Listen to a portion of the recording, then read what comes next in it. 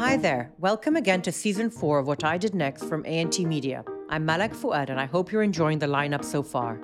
If you've heard the show before, you'll know that my guests are leaders in their fields from across the Middle East, and our conversations revolve around their life's pivot points. We all have these pivots in life. Some are hard and some are magical, taking you into a whole new, amazing direction in life. I'm joined on the show today by Caroline Luca. Carol is an art consultant and ex-managing director of Christie's Middle East. Carol and I are old friends, and we had a great chat about her career and the art world, specifically the regional scene. Like many of us, Carol shifted careers. She started out as a corporate lawyer in both Paris and Cairo before moving to the UAE and joining the Abu Dhabi Tourism and Culture Authority. That role pivoted her into the world of art, and she became intricately involved with the establishment of the Louvre, the Guggenheim, and the Zayed National Museums. The 10 years she spent in this role were formative years in her ongoing art education and provided the basis for her next jumping-off point, joining the Middle East team at Christie's in Dubai. We'll get into all that in a minute. Let's start with our icebreaker questions. When was the last time Caroline did something for the first time? Actually, very recently. This summer, I took a holiday, a real holiday, that didn't involve laptops and calls and conference calls and team calls. And, it was incredibly fulfilling. It was so nice. I was away for 5 weeks with my family. As you know, I've recently left my previous role. So it was an opportunity to really take some time out. And I realized it's been 20 years since I took a holiday that didn't involve work as well. Wow. And Carol, in today's world where you're constantly connected by every device, that's a hard thing to do, actually, to completely disconnect. It is. And it took work. It took me having to consciously leave my phone. For example, when we were away on holiday, close to the beach, I would leave the phone at home and not take it with me and just rely on communicating with my husband and my son and friends. And it was very, very, it was lovely. It was a very different feeling to what I know. Was your husband also off his devices, and was he in the same frame of mind? Not really. I mean, my husband is very attached to his phone. So even if it's not for work, he's a very social person. He has a lot of friends and family, and he likes social media. So it was a little bit harder for him, but we really did enjoy just completely taking time off because he also had just left his role. So we became suddenly a household of unemployed. And it was a very different holiday to the past. It's quite liberating. Incredibly liberating. We had to relearn in a way to connect with one another in person, because we suddenly had to sit for hours facing each other and having to do things. I was trying to get my son as well, who's quite young, off the screen. So, you suddenly go back to your own childhood and think about things you did with your parents. But also conversations were like, it's usually there's always a phone somewhere or a device. And, just sitting at lunch and just saying, right, let's talk about a current subject, or let's talk about family, or about, whatever the subject. And it was actually, it took a while. It took a few days for us to get used to it. So that was very interesting, I found. Carol, are you more team Instagram, or are you more team Twitter in your social media consumption? I'm definitely Instagram. I'm definitely team Instagram. I do like to follow Twitter, but I don't find it always very easy to follow. So, I post on social media mainly on Instagram, and that's where I get a lot of my feeds from as well. And do you use it primarily just as a relaxing tool, like just to sit around and be entertained, or do you actually look at it for work? Do you follow accounts for work? So it's really a mix. I mean, obviously, I started originally following people on Instagram. I've started actually following accounts like museums, right? So I started with the art scene. This was really which is obviously one of my interests and passions. And I realized it was, a great way to find out what they were doing, exhibitions, works that they had in their permanent collections. And from there, obviously, I got onto galleries and auction houses, and and the art scene then grew in that respect. So I follow it a lot for Yeah. work, but then I Yeah. also discovered a lot of artists via Instagram, that small artists, and the algorithms somehow work where you see more and more emerging artists from the region, but also globally. So I use it for that, but I also use it, of course, for personal connections, people I don't see on a regular basis, family and friends from all over the world. And the third reason, which is really become a really important one, is that I follow it. I get a lot of my news from social media because, as you know, specifically news from our region isn't always reported on news outlets. So following certain bloggers or what's happening in in the wider Middle East is always a bit more accurate and time sensitive when it comes to social media. And if you could only pick 5 accounts, I know it's a very difficult question, actually. It is. Because you're getting rid of a lot of things you actually like. But if you could only pick 5, who would you choose? I'm not going to name necessarily accounts, but I definitely, the first one would be, I would follow, some sort of art outlet. So it could be a museum, an auction house, or a gallery, like someone where I can get a lot of the art news from. I would definitely follow a design page as well, because I'm a big lover of architecture and design. I would also follow one I will name actually is Sultan Al-Qasimi, because for me, I call him the all-in-one account.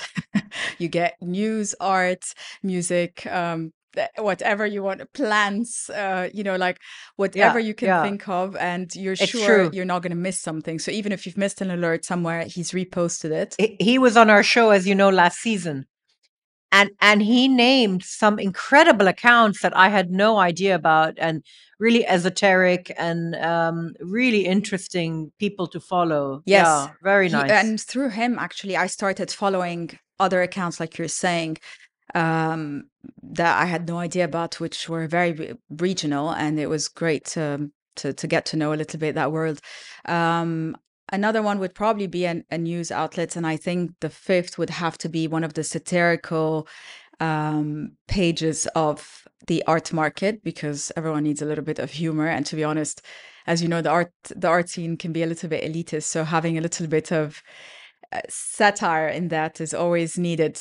Which account is that, Carol? I think at the moment, I find Jerry Gagosian to be a very fun account. She's very blunt. She's very harsh on the art scene, but you get your laugh. I take it with a pinch of salt, but there is always interesting facts or angles that she considers in the way she approaches the art market.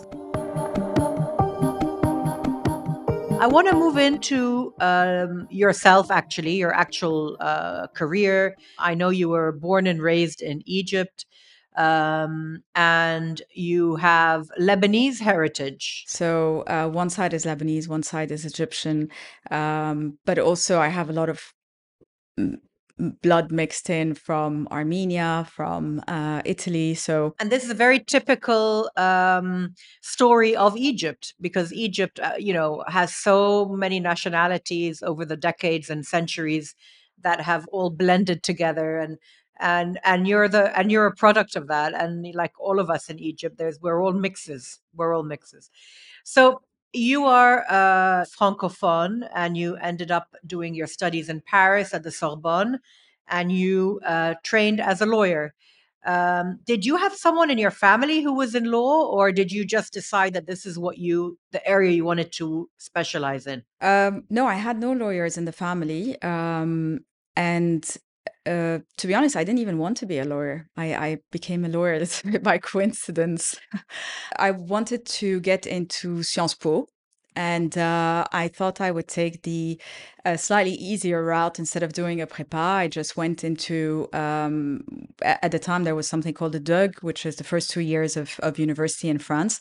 And if you did that in certain subjects, then it allowed you to get into Sciences Po. And I wanted to do Sciences Po and international relations because I wanted at the time to become a reporter.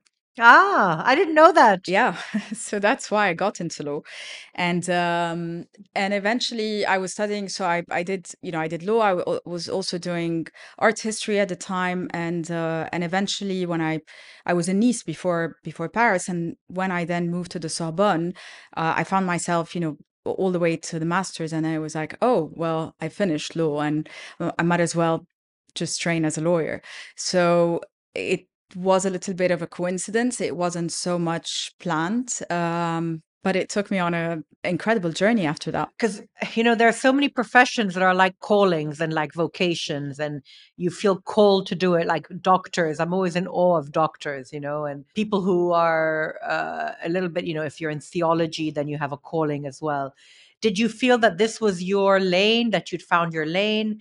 Or, I mean, I'm guessing the answer already because you're clearly not doing that now. But at the time, did it feel like the right fit for you? Yes and no, it did, because so part of why I wanted to become a reporter is that I was very detailed focused. I really liked getting into, I never approach a subject like in a very superficial way. So I like the details. I like to read. I wanted to understand vertically a subject. And I I realized that by becoming a lawyer, you had to really understand certain industries. Specifically, if you become a specialized lawyer, you had to really understand that industry inside out, and you had to really, really get into the finer details and understanding all the angles to it.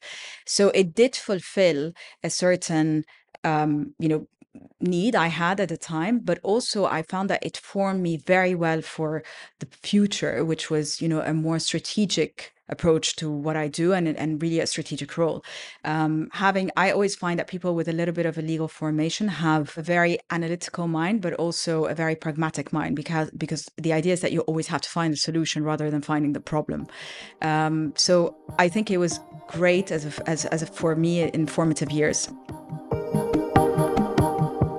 Caroline's early law career taught her solid skills in strategic planning, negotiation, and perhaps above all, patience, which have all helped her navigate the sometimes difficult waters that constitute the Middle East art market. We'll get back to Caroline's story after this break. I wanted to take a minute to tell you about our bonus episodes, available exclusively for subscribers. On each bonus episode, I take a deeper dive into my guests' industries, and I share some extra parts from our conversation. For example, you can find out more about the screenwriting process with acclaimed filmmaker Mo Hafzi, or about the luxury design industry with Monez and Aya Abdelraouf, the sisters behind Octane. All of these great stories are only available on our bonus episodes, so subscribe now to unlock this amazing extra content. You can subscribe in Apple Podcasts by clicking the subscribe button or on our website and get instant access to all our bonus episodes with a 2-week free trial. And now, back to the show. Welcome back. I'm Malak Fouad, and you're listening to my conversation with Caroline Lucca. What happened for you to make that next move? So you clearly went into a different direction, which is the world you're in now, which is the art world. How did you, or what happened for you to make that change? So you went from being a very corporate lawyer in a very established firm with what would have looked like a pretty clear trajectory, a pretty clear path ahead. So I think you have to go back to my teenage years. So I never really left, let's say, the art world. I was always part of it. When I was doing my DUG in law, I was still studying. I did electives in art history. It was a personal passion of mine. Art was always a personal passion of mine. So whenever I had free time, I would, go to museums and galleries and shows, and I always stayed very much involved in it. When I was working with DLA, as you know, most lawyers have they can do pro bono work, and there is a certain quota a month, and I would give my entire pro bono time to artists, residencies, galleries. So to give you an example, I used to do all my pro bono work with that time when I was in Cairo. I did it with the Townhouse. I did it with the CIC. I helped I helped artists like Lara Baladi through a plagiarism case. So it was always there to lend a hand wherever I could in that scene, because it's always the ones that can never really go to a law firm, specifically international law firms, and I remained very much part of it, wanting to help it, to the point that I remember going to the managing partner at the time at DLA and saying to him, I'd really like to open an art law department. And he was like, that's not going to work, but you can keep trying. So yeah, but at the time it was just an outlet for you to indulge this passion of yours within the framework of your work. You didn't see it as a stepping stone to actually jumping into that world full time, did you, at the no, I time? didn't. Or did you? I was hoping to. Which was actually one of my hopes moving back to, I thought I would move back to Europe and I would do it there. But the reality was, it was a very small scene for the Middle East, and it was definitely not enough to engage, let's say, in doing legal work for their art scene, although they really needed it. So it was personal. There was a certain indulgence, but wherever I could see an opportunity to help from the legal side, I did.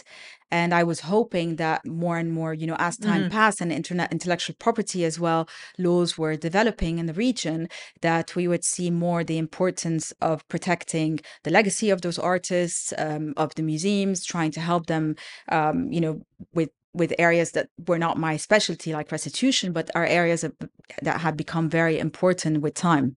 So what happened next for you, Carol? How did you make that jump finally? So I think one of the pivots for me was moving to the UAE. So after having lived, between Cairo, Paris, back to and before that, in various places, I decided to move with the same firm to the UAE. At the time, they had just announced that the Louvre Abu Dhabi and a number of museums were about to open in the UAE, and there were all these projects. And I knew that the firm I was working at the time was working with the operating body, or let's say the government entity in the UAE that was going to be responsible for those museums. So I really saw it as an opportunity to try and get closer to that world. So I moved to Dubai in 2008, towards the end of 2008, and I got seconded immediately to what was called TDIC, which was the vehicle that was responsible for all the cultural ambitions of the UAE. And by the way, at that time, it was 5 museums. It wasn't 3 like now. And very quickly after that, I got offered a full-time position there to basically run a legal department for the cultural side of those ambitions. So everything to do with the museums, the art fair, and certain other projects as well. That was incredible because obviously it meant that everything I loved, which was art and culture, I could combine it with my day-to-day work and really focused on that. So I took on that role as general counsel, and I stayed on for 10 years, as you know, and I went all the way from a complete incubation phase, and it was a very, very small team on the ground that was working on these projects, to really all the way until the Louvre opened, and then which is the time after which I left. Did you stay with them a little bit after they opened, Carol, or did you wait? Did you leave when they opened? I left pretty much right after they opened. The idea was that, a bit like everyone that moves to Dubai or Abu Dhabi, there is that transient mentality. We all come here thinking we're going to be here for a year or two. And I remember when I joined, I thought I'm going to stay till the opening, which at the time was scheduled to be in 2012. So I thought this is plenty. It's 5 years. I'll finish those and then I'll move on. And again, with the hopes of moving back to Europe. And things changed, the teams moved, and the ambitions also got a bit more real. And we worked on 3 museums across those 10 years and realized that they had to be staggered, and they needed, a much longer time to actually build the collection, build the museums, look at really how much capacity for the people to come in, to understand those ambitions, to educate as well the scene around us, which was really the UAE art scene, but also the audience, and turn really a public to an audience. So that took time. And I felt like after 10 years of having done a lot of the legwork on one and opened, which was the Louvre, but also all the legwork on the Guggenheim Abu Dhabi and the Zayed National Museum, I had fulfilled my personal interest and my ambitions, as well as I had delivered a lot of what they needed as well, and I had established a legal department. I had also done a lot of work on strategy, so it was time for me to move into the different, another phase, and I was ready for it. So I just felt staying on could just become repetitive. And presumably a role like that, not just the fact that you came in at the beginning and were able to lay a foundation for the legal framework, but I presume you also made incredible contacts in this world, this art world, both international and local. And that would have also allowed you to take the next step. Absolutely. It was, well, many things. So first of all, you're dealing with 3 museums, which are very different schools. You've got the Louvre, Musée du Louvre, which is very French, with the Réunion des Musées, in a very established and rigid system. And then you had the Guggenheim in New York, which is a very different approach to the museum world, and trustees and collectors and patrons. And then you had the Zayed National Museum, which was at the time really being looked after, or at least a lot of the drawings and the narrative was being drawn by the British Museum. So I was lucky enough to really get the 3 schools. And one of the advantages, well, it was very hard at the time, but one of the advantages of having a very small team on the ground, which was, let's say, the government team, is that you didn't have really so many people in every department. So wherever I could get any information, I would jump onto it. Any opportunity for me to learn something outside of the legal scope, I would do. So I would sit in curatorial meetings. I would go to artist, residencies. I would go to studio visits, and partly because I wanted to understand as well the industry inside out, so that I can cater really to my employer in the best way in through the legal work, right? Because I always say, if you don't understand the industry very well, you're never going to be able to preempt a lot of the loopholes and the difficulties that may come, and therefore, in the way you would put them together as in a contract, for example, or in your arrangements. So I seized every opportunity I could to learn about the industry as a whole. And with that, of course, came a lot of contacts and a lot of connections and networks. And that's what actually led me to the next phase, like you say, which was moving on to Christie's. And actually, I got a call from them to say, would you like to apply? There's this role for a managing director that's coming up, and for the region. And it was primarily through people that I knew and had worked with when I was at TDIC, which eventually got called TCA and then DCT. Yeah. But going through that aspect of the business. Carol's role at Christie's took her back to the private sector. We'll get into that and what's next for her right after this short break.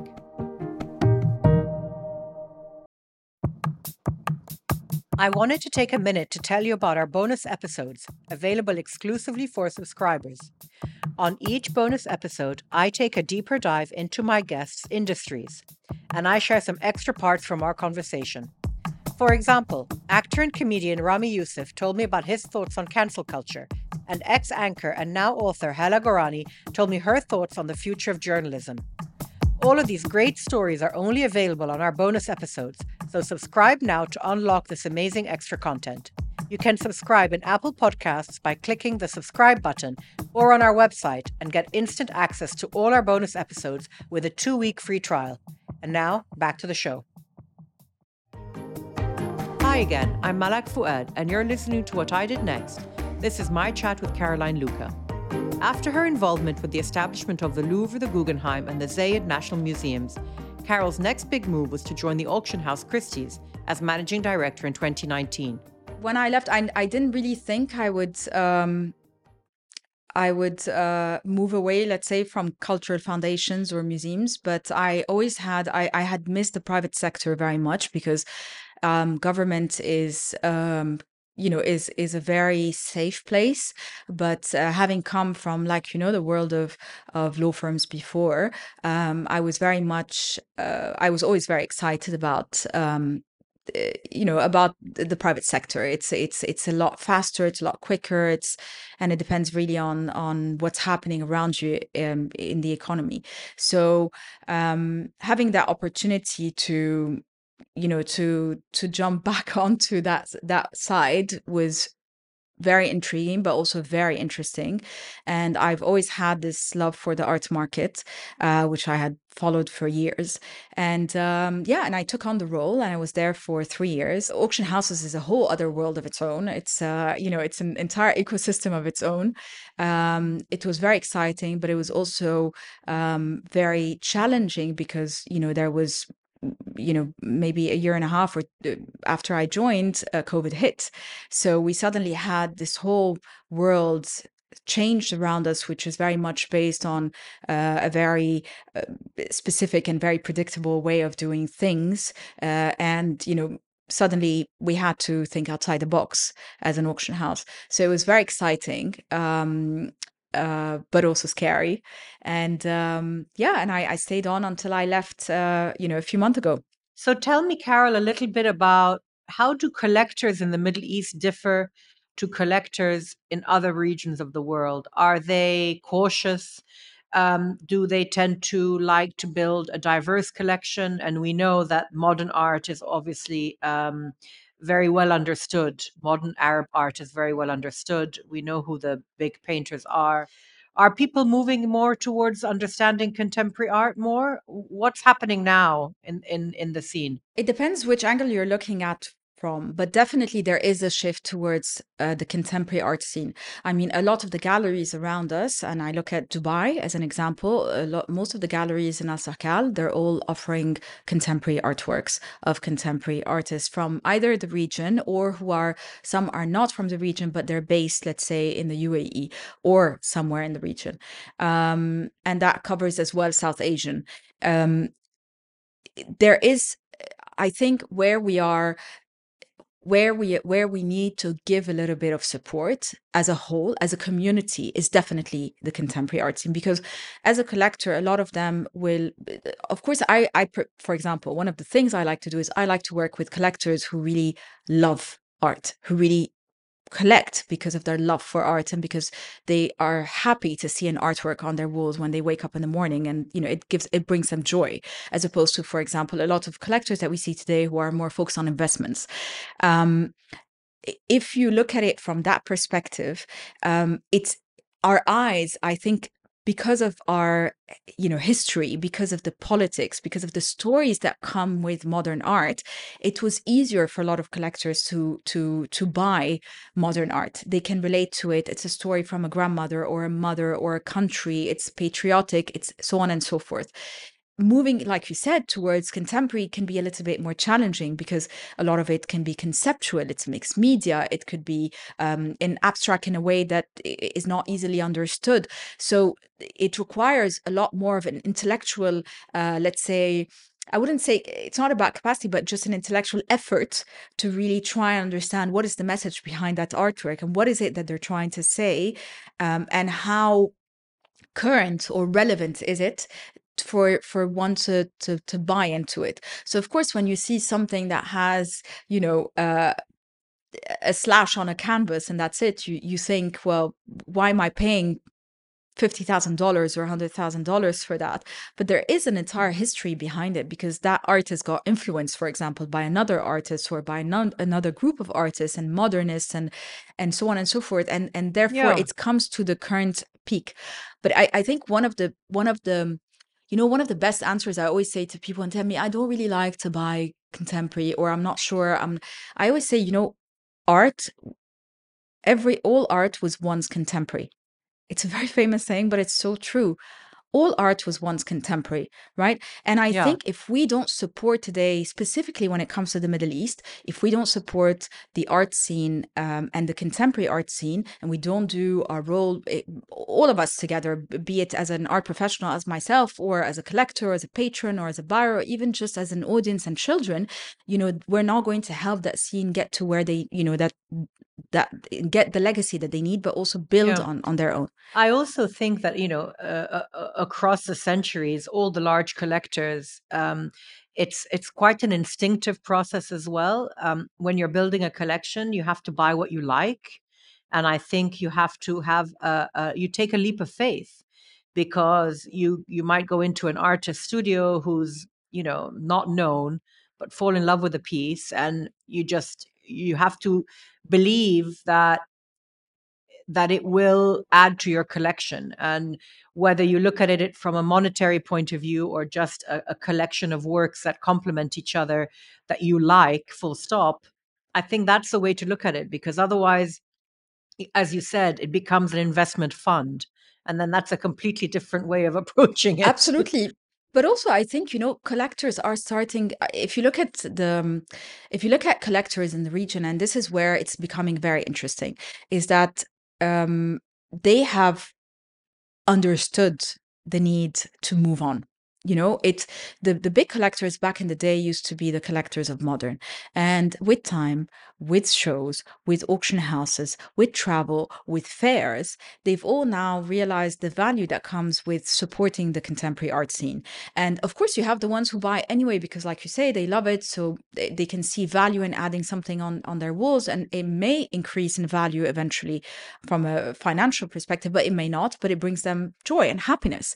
And you have the ones who've become more and more institutionalized. So if I look at, for example, the art scene in the Middle East, the Lebanese collectors, for example, some of the Lebanese collectors have really taken already a few steps ahead from the rest of the region, in terms of they've gone through that process of understanding that not only they've bought some really important works, but they have now a duty to really help spread what and share what they have with the local community, with the wider world, with an understanding of what they're building. So some of them have moved towards foundations. Some of them also have moved away. So if you look at, for example, in Lebanon, you have a couple of foundations that have been set up by collectors.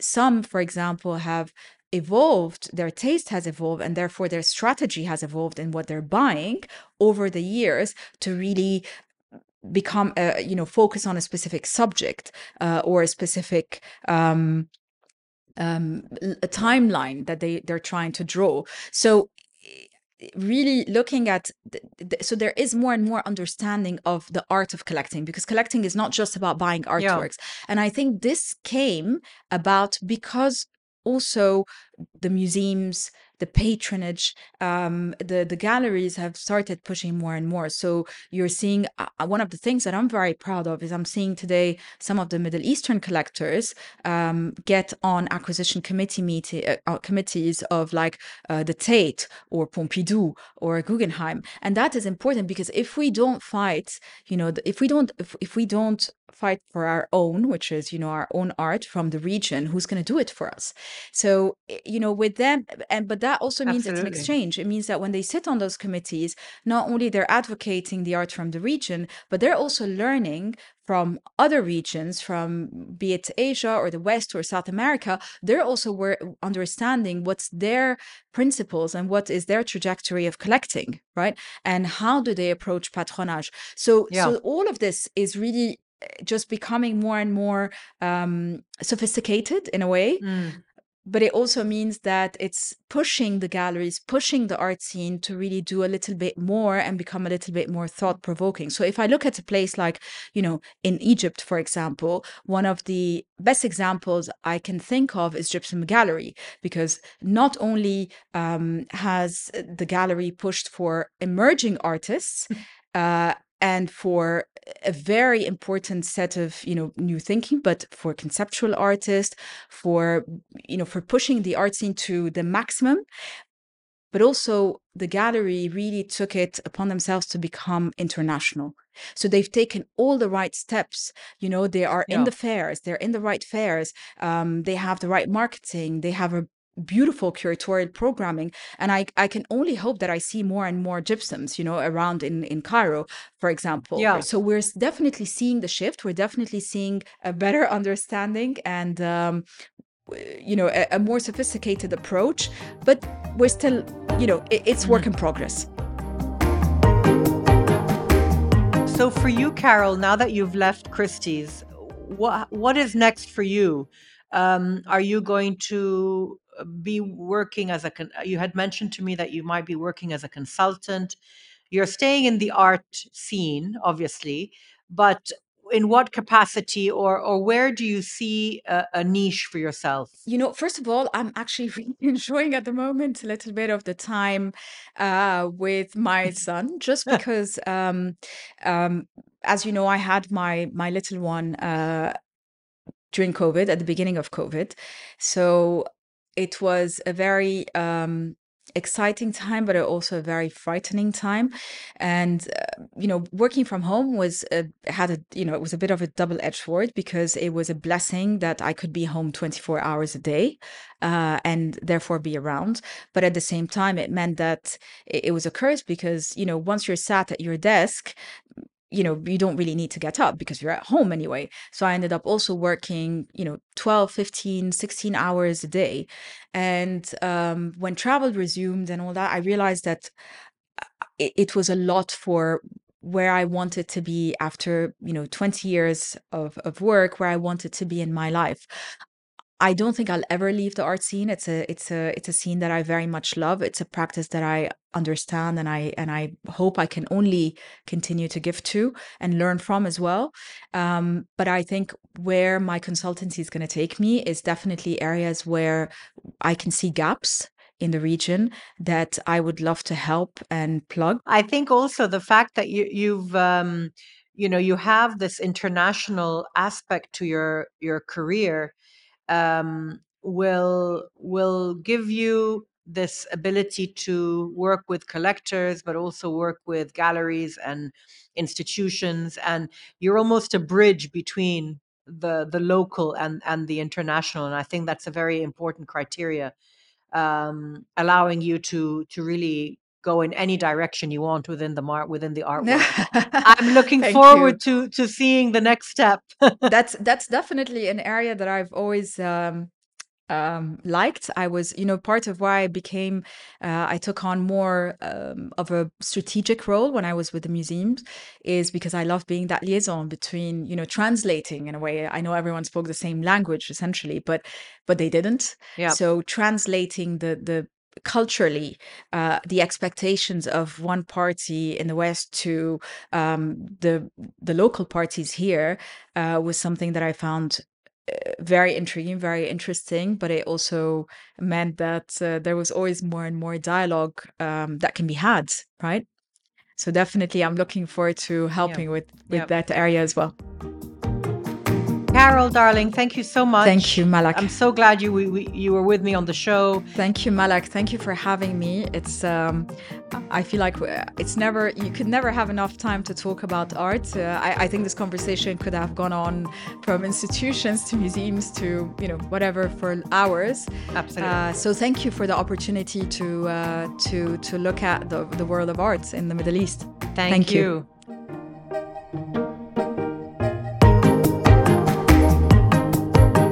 Joining me today. If you've enjoyed hearing Caroline's story, we'll have a bonus episode for members out next week, where we discuss a regional art market in more detail and look at the hype surrounding digital art and NFTs. You can sign up now in Apple Podcasts and get a 14-day free trial, and you'll get access to all our bonus episodes throughout the season. This episode of What I Did Next was brought to you by A&T Media with me, Malak Fouad, and is co-produced by Chirag Desai. You can follow us on social media for video snippets from our interviews and other updates.